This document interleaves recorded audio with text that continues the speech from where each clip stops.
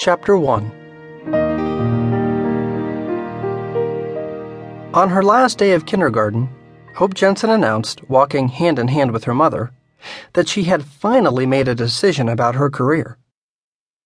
"One day, I will grow up to be either President of the United States or a famous newspaper reporter." "The latter is more honorable," her mother teased. Hope agreed and eventually set her sights on the newsroom. Everyone who knew her suspected that Hope began writing in the womb. As a baby, paper and pencils were in her hands more than rattles and teething biscuits. By the second grade, she was writing a series of plays about a friendly gang of motorcycle-riding bunnies. In the third grade, she wrote a heart-wrenching short story about a homeless mouse that saved his family by winning the state lottery. During the fourth and fifth grades, she wrote a one-page family newsletter called The Jensen Report. And as a gangly sixth grader, Hope compiled an impressive list of addresses for all sorts of distant cousins, teachers, former teachers, and some people they later learned they had no relationship with at all. A 4-page spread was mailed every other Monday to 40 subscribers in 6 states, plus Canada. Hope grew into a striking-looking young woman. Through the years, her once baby blue eyes had added a rich green at their edges. "Those aren't eyes," Louise told her. "They're jewels." Her often ponytailed hair was darker than most would have expected for such light eyes and fair skin. Hope often thought of the mysterious woman who'd left her in the booth at Chuck's. "Mom, do you think she still lives around here? Does she look like me? Do you think she likes pink lemonade more than yellow, like me? Does she ever think of me?" It just might be. It became Louise's default answer to most of the impossible questions.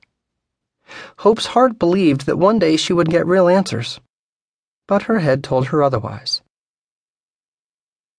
Beginning on her second Christmas Eve, and every Christmas Eve thereafter, Hope and Louise Jensen kept the tradition alive by eating an early dinner at Chuck's. The meal was always the same: chicken, biscuits with real butter, and free pie with all the vanilla ice cream they could eat. They took slow and deliberate bites, telling stories and sharing visions of what lay ahead. "You never know," Hope would tell her mother more than once as the third hour approached. "This could be the year." "It just might be," her mother answered. But the mystery woman never came. "Next year," Hope said, as if it were a matter of proven fact. "I just know it." The precocious one, as her mother's friends liked to call Hope, became the first underclassman to be named editor-in-chief of the school paper during her sophomore year of high school. Assigning stories, editing, and selling newspaper advertising was fine, but it was writing the stories that provided the hook. "I think she bleeds ink," her mother beamed. Hope's crowning moment as high school faded into yearbook memories was a feature article about the senior class career counselor who would die without a costly liver transplant. The student body raised almost $19,000. The counselor lived, and Hope's poignant story tied for first place in a nationwide high school journalism contest. To earn extra credit, and because she already knew how she planned to earn her real paychecks, Hope applied for and was awarded an internship at the Daily Record. It was the only serious newspaper in 4 surrounding towns.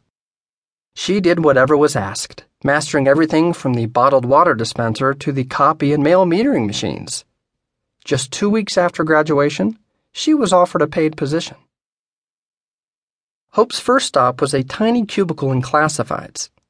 "It's a start," she told her mother the night they photocopied and framed her very first paycheck. Hope the Wunderkind was on her road to a Pulitzer Prize and aimed to be the next great American journalist. Headshots of her idols, Bernstein, Woodward, and Graham, formed a square on the wall above her